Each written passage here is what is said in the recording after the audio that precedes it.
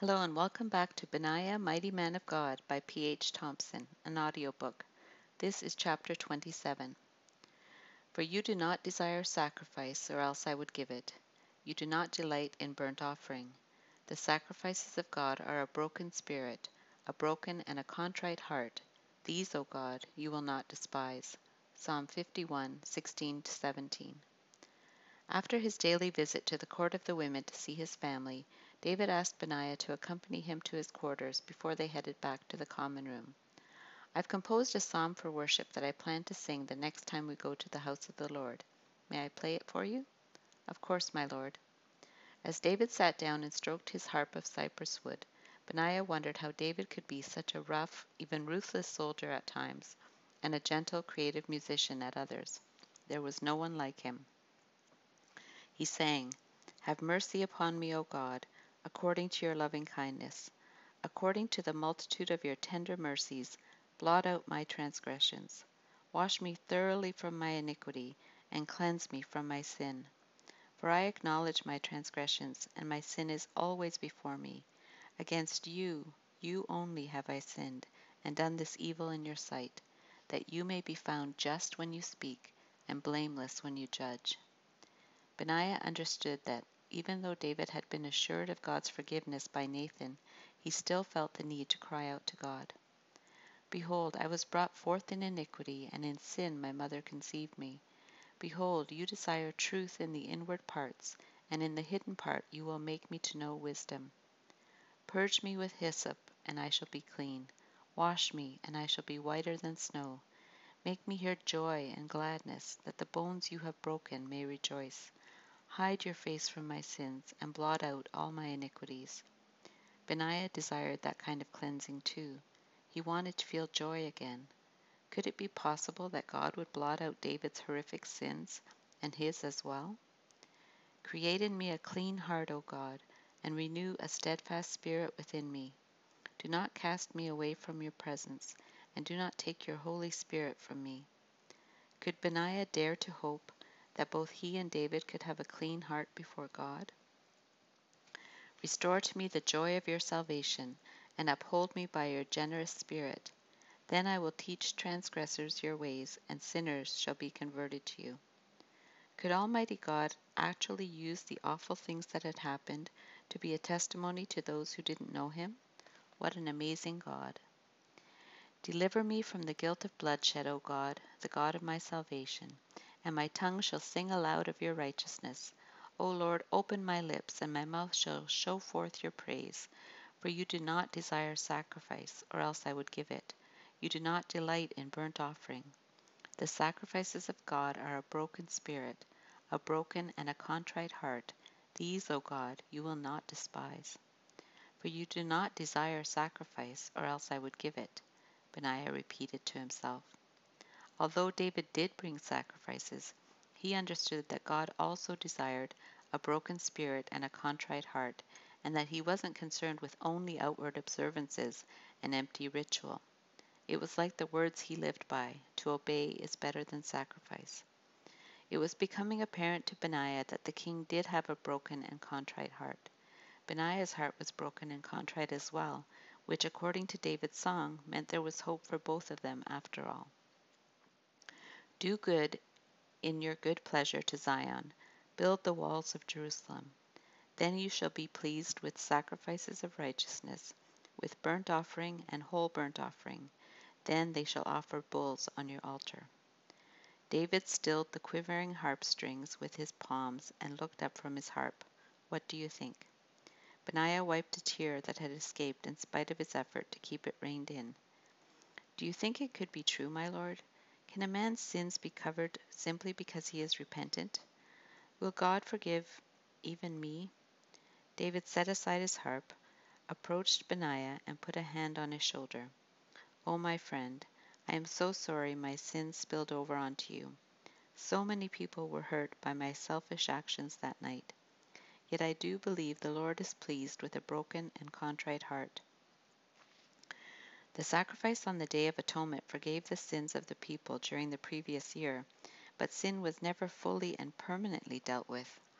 What kind of sacrifice could possibly cover all the sins committed in the past, even those presumptuous sins that were unforgivable under the law?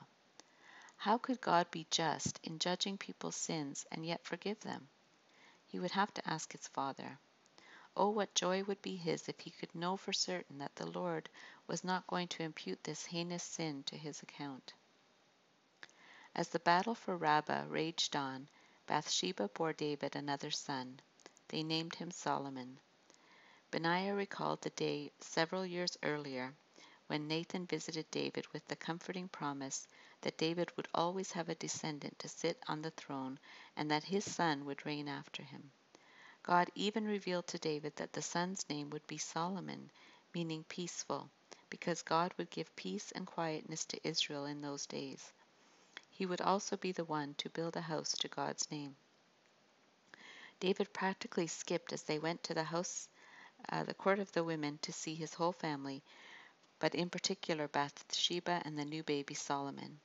David's exuberance was encouraging to Benaiah and so different from his recent mood.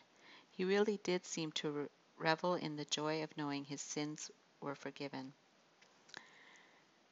David knocked on the closed door of Bathsheba's apartment and called her name. She told him to enter.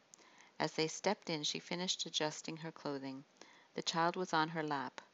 Benaiah guessed she had been nursing him. The wife of a king did not normally nurse her own child, whose care was normally tasked to a wet nurse. But Benaiah assumed she must be fearful of losing this child, so she didn't allow him to be farther than arm's reach away from her. David picked up the little one to burp him. He inquired after Bathsheba's well-being, and then he handed the child back to his mother, who placed him in his cradle. A Pelethite messenger arrived and handed Benaiah a scroll. He bowed to the king and his wife. "The prophet Nathan sent me, sire," he said to the king. "He is not well enough to come to greet the new babe in person, but he wanted this message to be delivered immediately." David took the scroll from Benaiah and dismissed the messenger, who bowed again before he backed out of the room.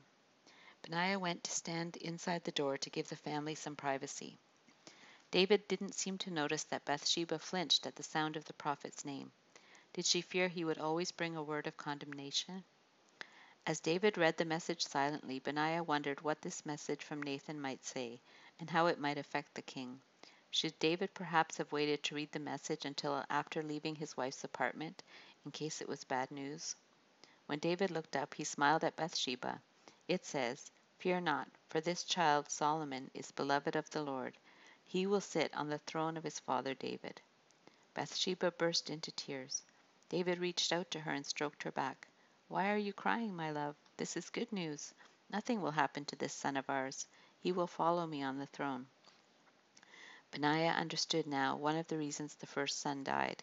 Because he was conceived while they were unmarried, some might protest his legitimate claim to the throne. That was not the case with this new son. Bathsheba wiped at her tears with the veil over her shoulders. "For so long I feared that I would never be forgiven for what we did. The prophet said God forgave you, but he said nothing of me." That was true. Benaiah could understand how she could fear that forgiveness didn't extend to her. "I felt certain God would take this child as well." David sat down next to her, a hopeful expression on his face. "Instead of the judgment I deserved, God promised not just life for my son, but also the throne. The result of our union is the one God chose to succeed me. It's more than I ever expected. That's beyond mercy. It's unmerited grace and favor." Bathsheba exhaled and smiled, and David continued, "The sins I committed were worthy of death, yet the prophet told me that I would not die. I don't understand how God can cover my sin without my having to pay for it, but I take him at his word and I rejoice in his forgiveness." Bathsheba closed her eyes and inhaled deeply, as if drinking in the comfort of her husband's words. Then she kissed David over their sleeping child and caressed his bearded face. "My two greatest loves," Bathsheba whispered. "Mine as well." Benaiah wondered if he would live to see the day when this boy ascended to his father's throne. He longed to see the blessing of God on Israel. "O Lord, make it so." "A military report from General Joab, sire," the servant at the door to the common room announced. He took the scroll from the Pelethite courier and brought it to Shemaiah the scribe, who unrolled it and read it before the king.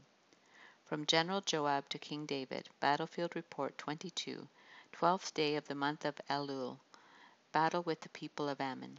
I have fought against Rabbah, the royal city, and have taken the city's water supply.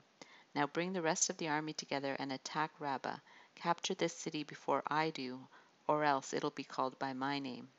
David tensed and pressed his lips together. Then his features suddenly brightened, and he smiled at Benaiah. Benaiah, how do you feel about doing some old-fashioned soldiering? Benaiah smiled back.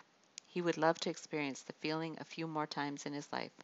As much as he appreciated the safety and routine of his current role, he was a soldier at heart. My sword is already sharp, my lord. Very well. Assemble 10,000 soldiers and ready them. We march on Rabbah at dawn. Benaiah hurried to do the king's bidding, energized by the prospect of battle. Yet he wondered at the bold tone of Joab's note. His words were practically a threat to David, challenging the king to at least make a show of being the leader of the armies of Israel. A popular military leader could sway a country away from a king under the wrong circumstances. He had witnessed that with General Abner and Saul's son Ishbosheth. Benaiah resolved to be watchful of Joab. After all, he was quite willing to obey David's order and allow Uriah to be killed on the battlefield. And he had murdered his rival Abner for his own personal revenge and advancement in rank. No, Benaiah did not trust Joab, not one bit. The walled city of Rabbah, the capital of the people of Ammon, east of the Jordan, had already been secured by Joab and the Israelite soldiers. It remained only for David to make it official and gather the spoils.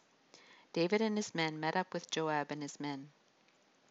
Benaiah realized this was the first time David and Joab had seen each other face to face after David sent the death warrant by the hand of Uriah himself. Had Joab heard anything about the aftermath of that event? David's marriage to Bathsheba, the death of their child, the birth of Solomon? Benaiah asked the other mighty men about the fateful battle where Uriah lost his life. The men told Benaiah they were ordered by General Joab to retreat from Uriah. It went against everything they had ever done and been trained to do, to leave one of their own in such a situation. They confided to him that they felt guilty about it and wondered at Joab's indifference when he saw Uriah fall. It made them feel insecure about his leadership. Would he do the same to them? Good question, Benaiah thought. The city was in ruins and many parts burned. The Ammonite king was kept alive until David arrived. He was brought before David and forced to kneel before the king. Then David pushed him over and placed his foot on the man's neck, symbolizing the king's defeat. Praise be to the God of Israel, who has this day given us victory over our enemies, David shouted. Cheers rose from the ranks of Israel's soldiers. David himself dispatched the Ammonite king. Joab brought David the king's crown, studded with jewels. It looked heavy, possibly a talent of gold in weight, Benaiah guessed. He noticed Joab paused for a moment before placing the crown on David's head, as though hesitant to part with it. Was he imagining it on his own head instead? Or had he already tried it on? Did the man have aspirations beyond his station, even to the throne? With the crown on David's head, Benaiah breathed a sigh of relief. It set off another round of cheers. It had been a long, hard battle, and Benaiah couldn't forget this was where 10 soldiers had been lost, including Uriah and Mikhail. There was such great spoil, it took 2 days to bring it all out of the city. There was gold and silver, jewels, garments, farming implements, wagons, horses, and livestock. The people were rounded up and organized into groups for forced labor in brickwork and forestry. The sight of this victory almost made Benaiah forget the ugly business with Bathsheba. Almost. Keep listening for chapter 28.